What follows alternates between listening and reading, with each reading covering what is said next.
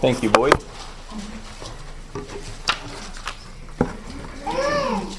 This is a story in Joshua 6 I remember hearing from when I was little. The story of Jericho. We sing the songs, and I don't know that I fully appreciate what these people did. And we'll go into that a little more. Just as they had to walk around this city in this very obscure way to capture a city. If you study military tactics, this is not how you do it. It's just backwards. But I think it ultimately goes to show, and what God wanted to show, this was not the people that were doing it. This was the God behind them that was doing it. And so just keep that in mind, because this is a very familiar story. It's easy for familiar stories to get so familiar. It's like, yes, they walk around 7 times, the walls fell down. Okay. They walked around the city 7 days in a row, 6 days in a row with absolutely nothing happening. The walls aren't quivering. They're not beginning to fall down. You aren't seeing progress. And they had the faith in God to keep doing it and keep doing it and keep doing it. So at the end of chapter 5, Joshua is looking at Jericho. And as you look through the context of the story, it's possible that he is looking at this city trying to figure out how he's going to take it. He's doing reconnaissance. The spies have told him certain things. But ever since the spies left, in chapter 2, in verse... where's that? Chapter 2 and verse 5... About verse 5, when the spies went out, when the people went out to chase the spies, they shut the gate. They're like, okay, someone infiltrated in, basically no one in, no one out. And we see that again in chapter 6, verse 1. Jericho was securely shut up because of the children of Israel. None went in and none came out. They didn't have to worry about anything. They had their walls. They didn't have to worry about anything physically speaking. They had their walls. There was a spring that served the city inside the wall, so they had all the water they needed. In Jericho chapter, there we go again. Joshua chapter 2. When it talks about her having the flax on the roof, and then it talks about the Jordan River being at overflow stage. This was the harvest time, so they had brought in grain. They had it in the city. They were walled up. They could stand against Israel. I mean, Rahab recognized that it was futile to try that. So they shut the city off. They're ready to make a stand. So Joshua's figuring out how to do this. And God sends his commander to Joshua at the end of 5. And Joshua asks him, are you for us or against us? And the commander says, we're not talking about that. I'm coming as the commander of the Lord. Are you going to be on God's side? And maybe it stems from that conversation that God then tells Joshua how to take Jericho. Look, this is not about your way. Are you going to be willing to do it God's way? And God's way was going to be different. Chapter 6, verse 1 through 5. Now Jericho was securely shut up because of the children of Israel. None went in and none went out. And the Lord said to Joshua, see, I have given Jericho into your hand, its king and the mighty men of valor. You shall march around the city, all you men of war. You shall go around the city once. You shall do this 6 days. And 7 priests shall bear 7 trumpets of ram's horns before the ark. But the 7th day you shall march around the city 7 times, and the priests shall blow on the trumpets. It shall come to pass, when they make a long blast with the ram's horn, and when you hear the sound of the trumpet, all the people shall shout with a great shout, and the wall of the city will fall down flat, and the people shall go up, every man straight before him. They've done some archaeology in Jericho, and it's just interesting some of the things they noticed as they're digging in the ruins. So this city would have been, as they see the walls as they sit now, to walk around it, it would have been about a half mile. So in order to walk around it once, you're doing about a half mile walk. They also noticed that the way the walls were stacked up, that they basically had this base wall at the bottom that served as a foundation, the retaining wall, and that was about 12 feet high. So you're already talking a decent sized wall, but that's just the retaining wall. There was another wall on top of that was another 20 feet tall. And then it went up an embankment, and if that wasn't enough, there was another wall at the top of the embankment. And so as they calculated, if you were standing on the ground, the top of the top wall would have been about 46 feet above your head. God seems to indicate this in Deuteronomy 9 as Moses is talking to the people. Moses is telling them, you're going to come into the city. You're going to come into the land. It's going to be very fruitful. But you're going to see walls that reach to the heavens. You're going to see some tall walls. You're going to see some cities that you can't take. And so imagine being Joshua. You're there looking at this wall, trying to figure out how to get in, because the gate's shut. It's not a wall you can just climb up. It's not a wall you can just go through. In certain places, they said the wall was about 6 feet thick. So this is not a wall you're just going to knock over. And God's saying, you're going to do it my way. And so you're going to walk around it once a day for 6 days. And you're going to have priests that are going around it. They're going to be blowing trumpets. But otherwise, we'll see later, you aren't going to be making a sound. You're just going to have these priests blowing the trumpets continuously as you walk a half mile around the city. And imagine doing that for 6 days. You come up out of your camp. You wake up early in the morning. You walk around about a half mile around the city, and all you hear is the sound of a horn. And you're just walking and walking and walking in silence. It would be tempting to begin thinking physically, how is this going to accomplish anything? How is this wall going to come down? God has already made them wait. We see they cross the river. Okay, let's take the land. No, you're going to be circumcised. You're going to start fresh. Okay, we got a fresh start. Okay, let's take the city. Now you're going to walk around it 6 days. And Joshua, to his credit, in verses 1 through 5, that's what the Lord tells him. If you do this, the walls will fall down. It doesn't say anything about the people touching the wall or hitting the wall or doing anything from their point of view that would cause this wall to fall down. And he just says, you're going to walk, and if you do it, the walls will fall down. The people, as they're walking, can't see that. They can't know that for sure. I mean, what's going to be at the end of this walk? Are the walls going to fall down or are they not? It would have taken an immense amount of faith to do this consistently and not complained. We see Israel as God is leading them through the wilderness, just complaining after complaining after complaining when things don't make sense, when they don't seem to see a way. We often sing the song, God will make a way when there seems to be no way. God's making a way when there's not a way. And he's asking the people, this is not about, am I on your side or the opponent's side? Are you going to be on my side? And so Joshua chapter 6, he's gotten this message.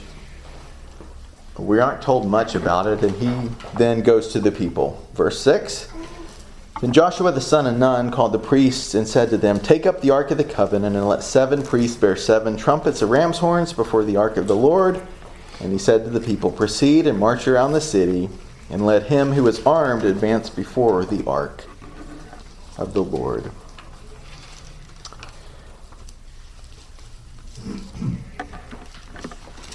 As God is talking to Joshua, he lets him know, I have given Jericho into your hands, verse 2. The walls hadn't fallen down yet. They were still secure. They were still safe. God says, I have given it into your hand. We see God's grace in this. They didn't deserve the city. They hadn't done anything to achieve the city. God was going to give them the city, but there was a condition that they needed to follow. There was obedience that took it. And we're going to see a lot of the number 7 here. Again, 7 priests bearing 7 trumpets. You're going to walk around the city 7 days. On the 7th day, you're going to walk around the city 7 times. It's just kind of interesting that the continuation of 7. This is not the only time we see 7. God uses 7 different times. We may think of the story of Naaman. Go dip in the Jordan River 7 times. It's kind of interesting. And Naaman's thing is, the Jordan River, it's a muddy river. Why that river? But 7 times. We'll get back to Naaman in a second. It's just kind of interesting that just 7 throughout this text. And then Joshua simply tells the people what God told him to do. Joshua got the message. He didn't change it. He didn't edit it. He simply told them. And we see that attitude in Joshua back in chapter 5, verse 14. As the commander's talking to him, Joshua says, "What does my Lord say to his servant?" We see that attitude in Joshua. Whatever the Lord says, that's what we're going to do. So Joshua tells the priests, and they prepare to march around the city. Any thoughts? Boyd. You see some of the same things that you saw back when they crossed the river. I mean, the ark goes first. I'm wondering, is it still 2,000 feet ahead of everybody? That's interesting, right? Anything about that here. Right, and in this, he also seems to have a guard in front of them as we keep reading through the text. He actually puts soldiers in front of them and soldiers behind them. And then the ark just kind of... Does he leave the space, like Boyd asked? It's interesting. It's interesting that God doesn't in this time. Bob? Just a thought about, I think about Israel here, this is the second generation, and they're setting out. You know, when the first generation set out, it was short order. They were complaining about stuff, you know. And you think about it, the first generation, what have they seen? They'd seen the parting of the Red Sea. They'd seen all the miracles that took place in Egypt. These folks, the second generation, they've just seen the water of the Jordan stack up. So all these things are in their minds. But we don't hear them complaining. This tells us something about the people. Right. They're more convinced, they're more dedicated, they're trusting the Lord, and they're not complaining on the 7th trip around on the 7th day, you know. Right. Yes. Well, I was just thinking about the number of people this would involve. So the census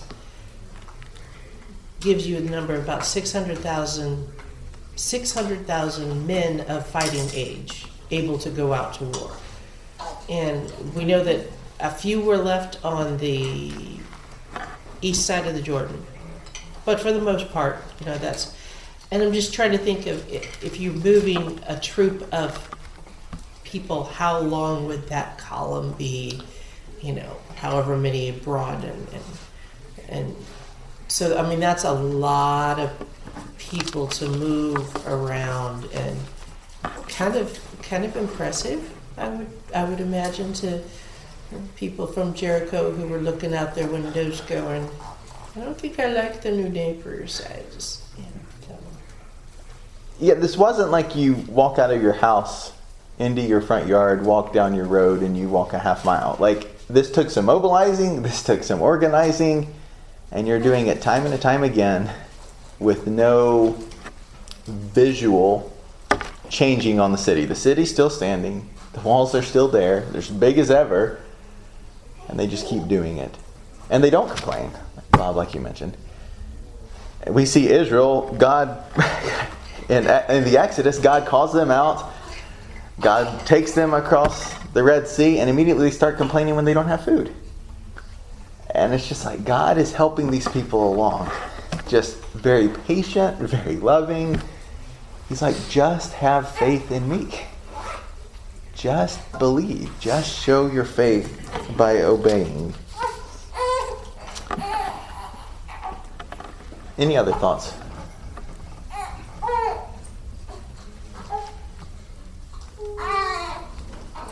So we'll continue in verse 8. So Joshua's gotten the message from the Lord. He's delivered that message to the priest, and now he's going to speak to the people.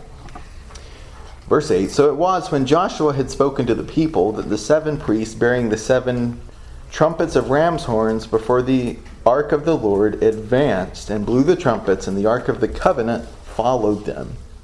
Then the armed men went before the priest who blew the trumpets, and the rear guard came after the ark, while the priests continued blowing the trumpets. Now Joshua had commanded the people, saying, you shall not shout or make any noise with your voice, nor shall a word proceed out of your mouth until the day that I say to you, shout, and then you shall shout. So we had the ark of the Lord circle the city, going around at once. Then they came into the camp and lodged in the camp. And Joshua rose early in the morning, and the priests took up the ark of the Lord. Then the 7 priests bearing 7 trumpets of ram's horns before the ark of the Lord went on continually and blew with the trumpets. And the armed men went before them, but the rear guard came after the ark of the Lord, while the priests continued blowing the trumpets. And the second day they marched around the city once and returned to the camp. So they did 6 days. It's kind of interesting. If you read, as you look through that, they're just doing the same thing over and over again. It's almost like the verses are repeating over and over again. And it's exactly what the Lord told Joshua. The people are doing exactly what the Lord told them to do. And I think that's part of the point of the redundancy. Sometimes we want to break the trend of, you know what, we've always done something this way. Let's vary it up. These people did exactly what the Lord did every day. Every day for the first couple days. And they're not seeing anything change.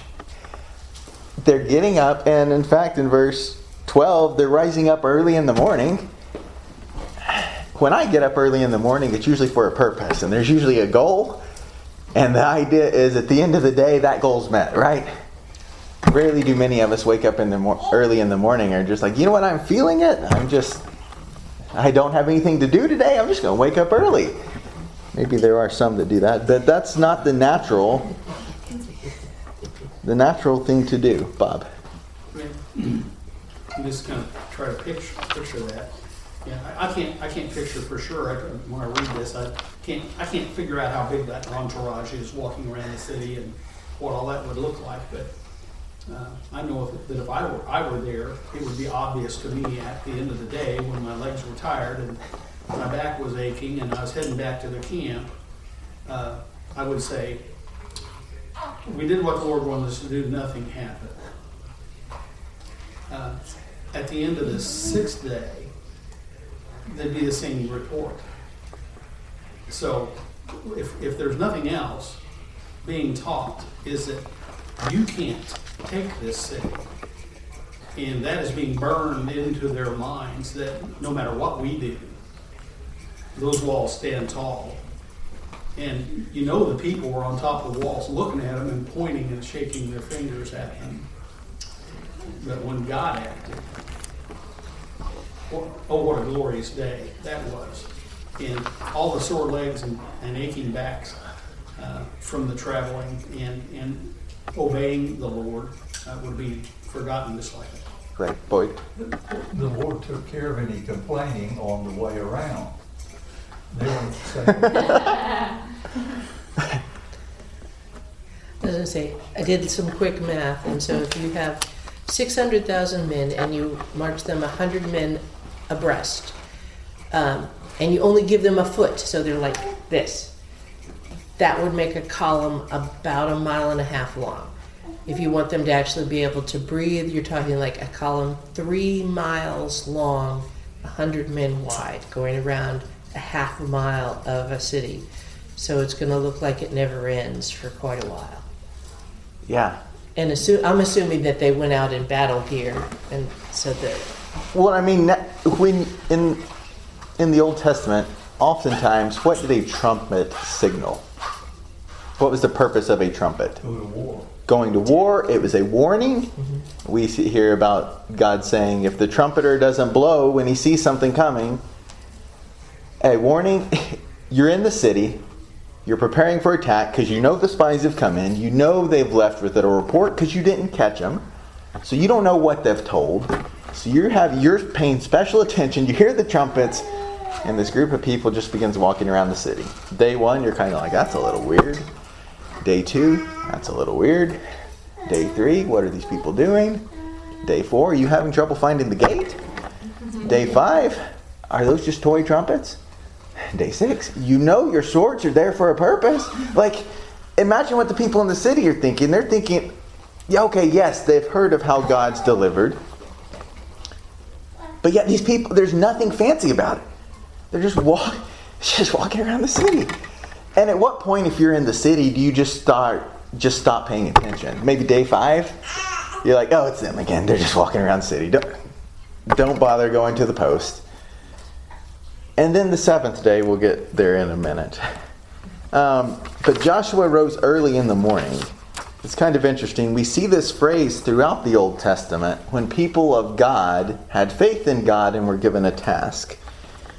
Abraham in Genesis 22, when God calls him to sacrifice Isaac, he rises early in the morning.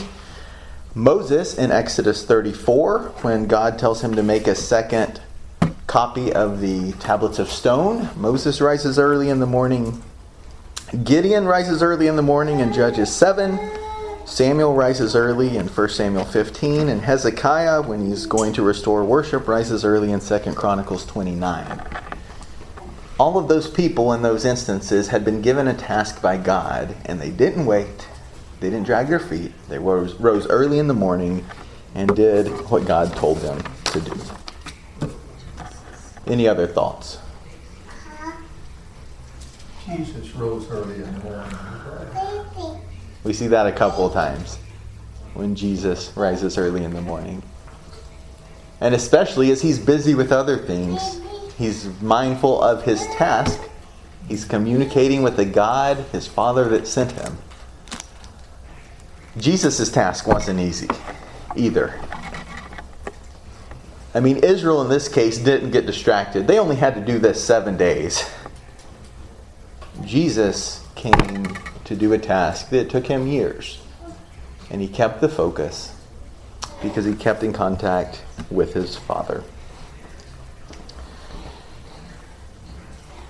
So verse 14 told us they're doing it 6 days.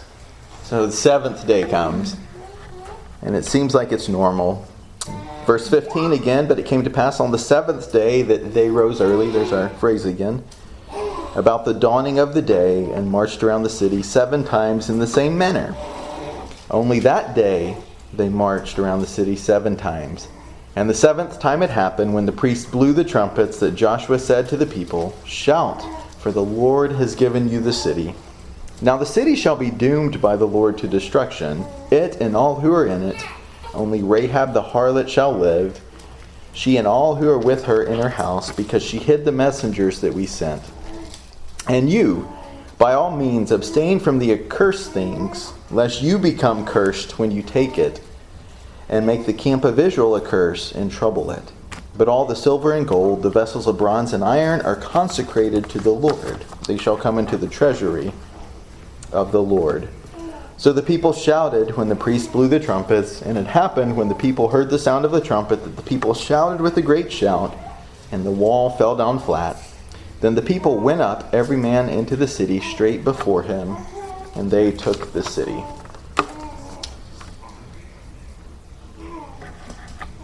Again, they rose up early, and God says the city's doomed for destruction. Everything in it except for a few things. It's interesting that God wants everything destroyed. You weren't going to take anything. Again, this is another thing where this was not common for the day. When you took a city, part of the benefit and reward of you taking that city or taking that place was you got the stuff. So you got the oxen, you got the food, you got the servants, you got the sheep, you got the donkey, you got what was in the city. And God says, not this time. Again, just the faith it had to take. The people are excited about coming into the land. They're excited about getting the city. And God says, you're going to wait, and you're not going to take anything. And these people are, as they're going through the city, they are seeing nice things. And we're about to see in chapter 7, someone saw nice things. They were going to see nice things. This was not because God was like, this was a poor city and there was nothing you want in it. No, there would be things you would want. Do you have the faith to trust God not to take anything? This is the first city. You might celebrate, but you're going to wait. This whole picture here, the whole account, is a test of and demonstration of obedient faith. Timeless. That doesn't change, does it? It doesn't change. And we see this in stories throughout the Old Testament. We see it throughout stories in the New Testament. We see it today. God is looking for people of faith that are just simply willing to do what He says. To the T, to the letter. Even when it doesn't make sense. It's illogical. It's impossible. Fill in the other words we might use as we think through things that God might have us do. That makes no sense. Why would I do that? Just have faith. Just do it. So it just occurred to me that one of these days, whether it was the seventh day or not, one of these days was a Sabbath. And so the idea of let's not do any work, and the only thing we're going to do is we're going to march around the city, whether that's one time or 7 times, whether there's battle at the end or not. But it just occurred to me that one of those days would have been a Sabbath day, so it would have been kind of an exception to the Sabbath day rule. But if you're following what God wants you to do, whether it's just, Yeah, and maybe it was less than the Sabbath day's journey. right. I thought about that, but yeah. Can't walk that far. Okay, right there. Yeah. Draw a line in the sand. Tomorrow. Yeah. And God says there's certain things that He wants. The silver, the gold, the vessels of bronze and iron. And it mentions a word. Let's see, where is that? The New King James says, but all the silver and gold and vessels of the bronze and iron are consecrated to the Lord. Your version may say something different. So that word, as the interlinear tells us, is Kodesh. I don't speak Greek. That's Greek with a southern accent. Kodesh, or something like that. Holy. It is interesting because that is the same word you see in chapter 5 in verse 15 when God says, take your shoes off because the place you are standing is holy. It's also the same word in Exodus 3 and verse 5 when Moses is at the burning bush. And God tells Moses, take off your shoes, take off your sandals because the place you are standing is holy. So that's the same word in all of those 3 instances. It's kind of interesting. God told Joshua, this is holy ground. This is consecrated ground. So there would be things that would be consecrated to God. And we'll see something else a bit later.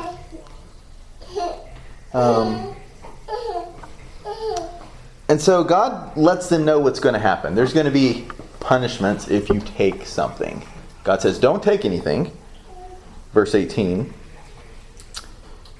And in a couple different versions. So the New King James says, by all means abstain from the accursed things, lest you become accursed when you take of the accursed things and make the camp of Israel a curse and trouble it. You see curse all throughout that. The New Living, do not take any of the things set apart for destruction, or you yourselves will be completely destroyed, and you will bring trouble on the camp of Israel. New American Standard, but as for you, only keep yourselves from the things designated for destruction, so that you do not covet them and take some of the designated things and turn the camp of Israel into something designated for destruction and bring disaster on it. God's pretty clear here. There's no gray area. He's like, don't take anything. If you take anything, not only will you bring trouble upon yourself, it's kind of interesting. You're going to bring trouble upon all of Israel. What do you see in that?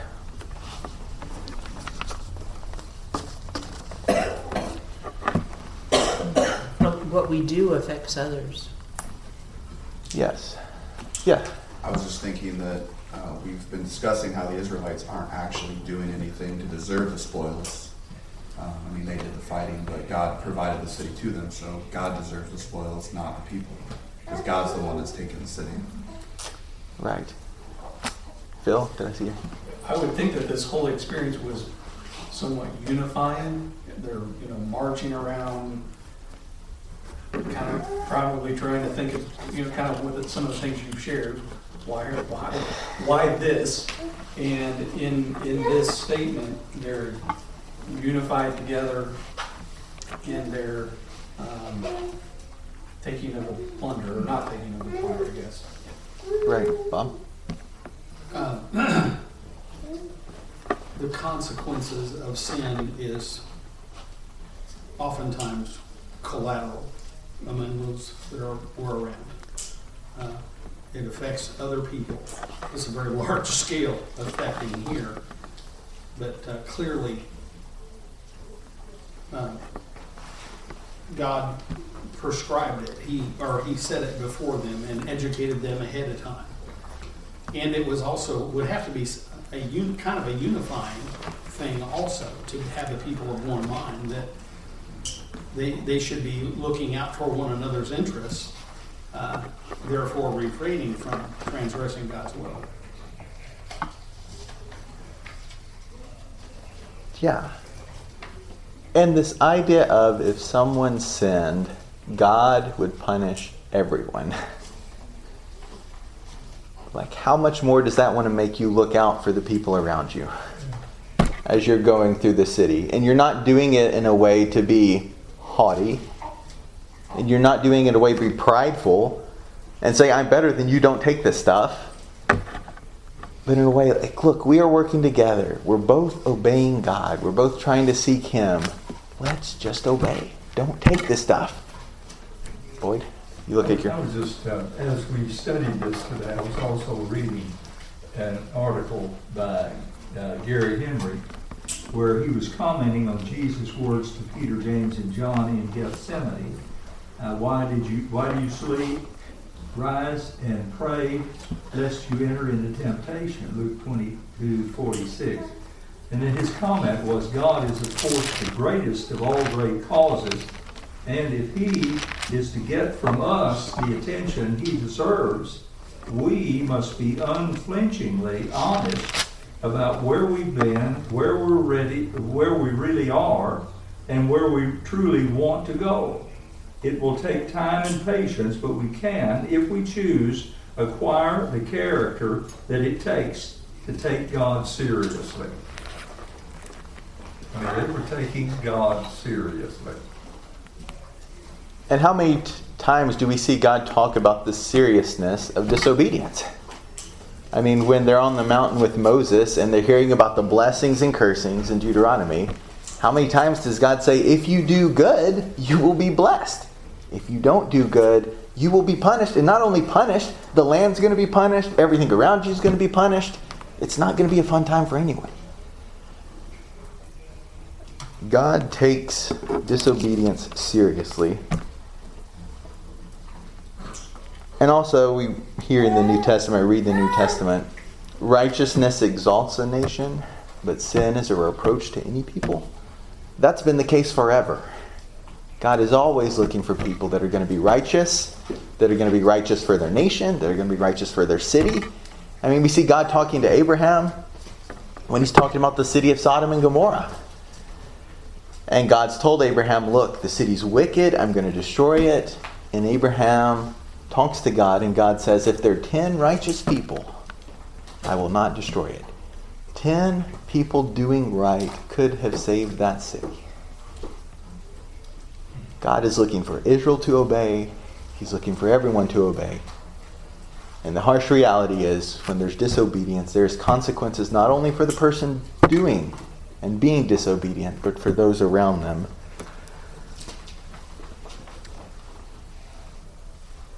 And we see that come true in chapter 7. Because someone coveted, he says, I saw something and it looked good and I coveted it. He was never able to use it because he buried it in the ground. But yet he and his whole family were destroyed. And 36 soldiers died in the battle. I believe it was 36 or it was some number like that. Soldiers died in the battle. People lost their lives because of disobedience that had nothing to do with the disobedience. God treats it seriously. Thanks be to God, though, for grace and mercy. And we see that with Israel. How many times did he say, look, you have sinned, but my arms are open. I'm reaching out to you, calling you back. And really, as the people are doing this, there's really three ways they can obey.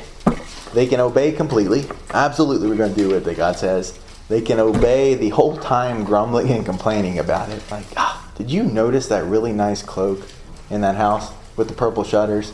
Like, man, that was a really nice... Like, they were seeing nice things. And yet, they couldn't touch it. Have faith in God. It's kind of interesting. The second city they took, God said, you can. You can take the things out of that city. And maybe also you see this idea of first fruits. God talked to them multiple times, as we see in the law, about what are you giving to God? Are you giving the first things or are you giving the last things? Maybe this was a lesson. It's kind of interesting. Give the first things to God. And then God will provide what you need. Yes? Verse 17 kind of points to that. And all that is in it belongs to the Lord. It is kind of like it was all dedicated to God. Right, and it also goes back to when God told them before they even started walking around the city, I've given Jericho into your hands. God owns all this stuff. God owns more than we realize. I mean, once they crossed over the Jordan, they were circumcised, the manna stopped, and God gave them the produce of the land. God has warehouses, they're just amazing. Give God what's due him. Give him obedience. And he blesses those.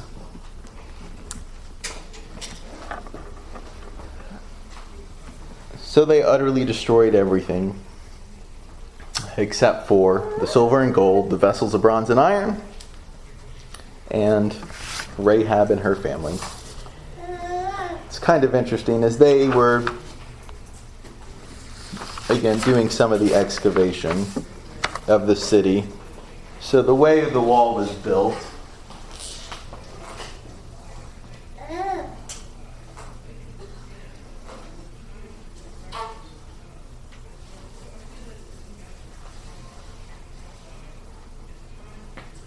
something like this. So you essentially had the people are down here. And so there was really no easy way to get up to the city, but when it says the walls fell flat, archaeology shows that this wall basically just fell in and it created a pile, and they were just able to walk up. And again, this thing was about 12 feet high, so they were just able to walk up into the city.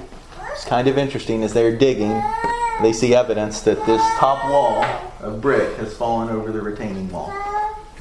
Again, we don't need evidence to believe in God, but it's interesting when people that don't even believe in God, that do digging, are just noticing, hey, it looks like a wall fell and created a ramp. God is amazing as the way he tells what happened. When you look, it's exactly what happens. We can trust God in what he says. But one of the other things they notice as they're looking through the rubble, there's about 3 feet of ash over all the city. The city's essentially buried 3 feet deep in burned stuff. They burned the whole city with fire. And in that, they found grain, they found food, they found resources that normally you would take that, not surprisingly, were left because they belonged to God. And they were still buried under rubble to this day. It happened in the mid-1900s when they found that. There was grain that had been there since the city was burned.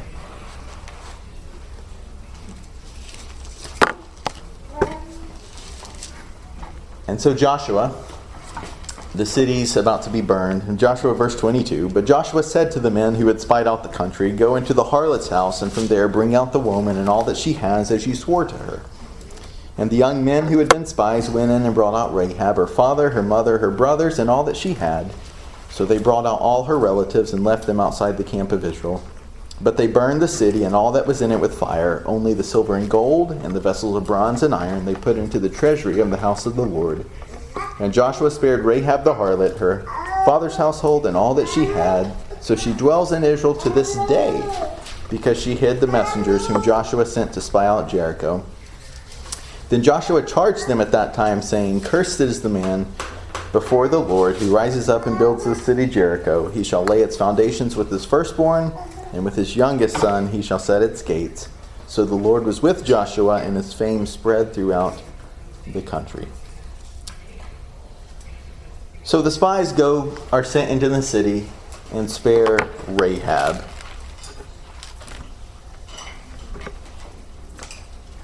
It is kind of interesting. This is not kind of interesting, it's really interesting. God told them in Deuteronomy 7 to make no covenant with the people of the land. When you go in, do not make a covenant with them. That's Deuteronomy 7 and verse 2 and 3. And when your Lord God delivers them over to you, the 7 nations greater and mightier than you, you shall conquer them and utterly destroy them. You shall make no covenants with them, nor show mercy to them. You shall not marry, and it continues.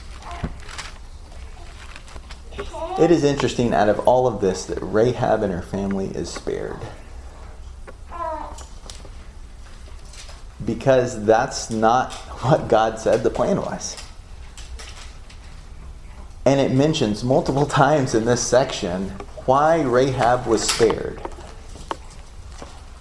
And what does it say? What is the reason given? She hid the spies. Because she hid the spies.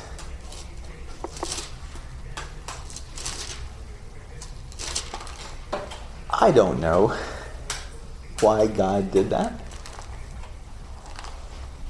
But it's interesting to see that God, all along, has looked for people of faith that are going to be willing to follow him and do what was necessary to do that. And I don't know, maybe he saw something in Rahab's heart. That as she's interacting with the spies, he sees that she understands what God can do. And that she's willing to risk her life. She very well could have been killed because the people knew the spies came to her house. The king of Jericho could have very well killed her for harboring spies, especially when they weren't able to catch him. They weren't supposed to make treaty, but God showed her mercy and God showed her grace because she had faith. And we don't necessarily see the word faith here. But when you get over to Hebrews 11, by faith the walls of Jericho fell. The very next verse, by faith Rahab hid the spies. The very thing that God says saved her. Israel got the idea that they were a special nation and that meant nobody else could be in. And that was something you see as you read through the Old Testament, as you get to the New Testament, get through the book of Romans. There was safety and security and circumcision and being a child of Abraham. And God says ultimately it's not about circumcision. It's not about your nationality. It's about your heart. And are you going to be willing to do what God says? So, in thinking about Rahab, it's like, so they took her, the family, and they placed them outside the camp of Israel. So for some period of time, she was outside the camp. But then every other time she's mentioned, she's dwelling in the midst of them, among them. So she's not like a camp follower or something who is just kind of following along the people and picking up after them or whatever. She becomes part of it. And then in Matthew 1, the genealogy of Christ, Rahab is one of the 4 women mentioned. So, kind of cool. Yes, through this woman, through her faith, God brought about the Messiah. God uses broken things to accomplish his purpose. And that's amazing. And so Joshua tells, if anyone tries to rebuild the city, there will be punishment. We see that happening in 1 Kings 16. That someone did try to rebuild the city and he lost his 2 sons, just as Joshua said. This city was meant to be consecrated to God and not be rebuilt. And his fame spread across the country. The last thing, this is what God told him would happen if he kept true to God's word. We see that in Joshua 1. No man, verse 5, shall be able to stand before you all the days of your life. Be strong and of good courage. Do everything I tell you to do. Observe the law of Moses. Don't let it depart, and your way will be prosperous. Later, there would be a Yeshua that would come, whose fame would spread throughout the country because he was healing, because he was doing good. We see that in Matthew chapter 9, verse 27. Jesus has just healed someone, and his fame spreads throughout the country. God uses broken things and things that don't make sense so that people don't boast in themselves. That hasn't changed. In 1 Corinthians 1, Paul's writing and he says, brothers and sisters, verse 26, consider your calling. Not many were wise from a human perspective, not many powerful, not many of noble birth. Instead, God has chosen the foolish in this world to shame the wise, and God has chosen what is weak in the world to shame the strong. God has chosen what is insignificant and despised in the world, what is viewed as nothing, to bring nothing what is viewed as something, so that no one may boast in his presence. It is from him that you are in Christ Jesus, who became wisdom from God for us, our righteousness, our sanctification, our redemption, in order that it is written, let the one who boasts, boast in the Lord. God chose crazy ideas, physically speaking. God chose ideas that didn't make sense, so that people, when they saw it, would not walk away thinking they saved themselves. But they would walk away thinking and being thankful for the God that saved them.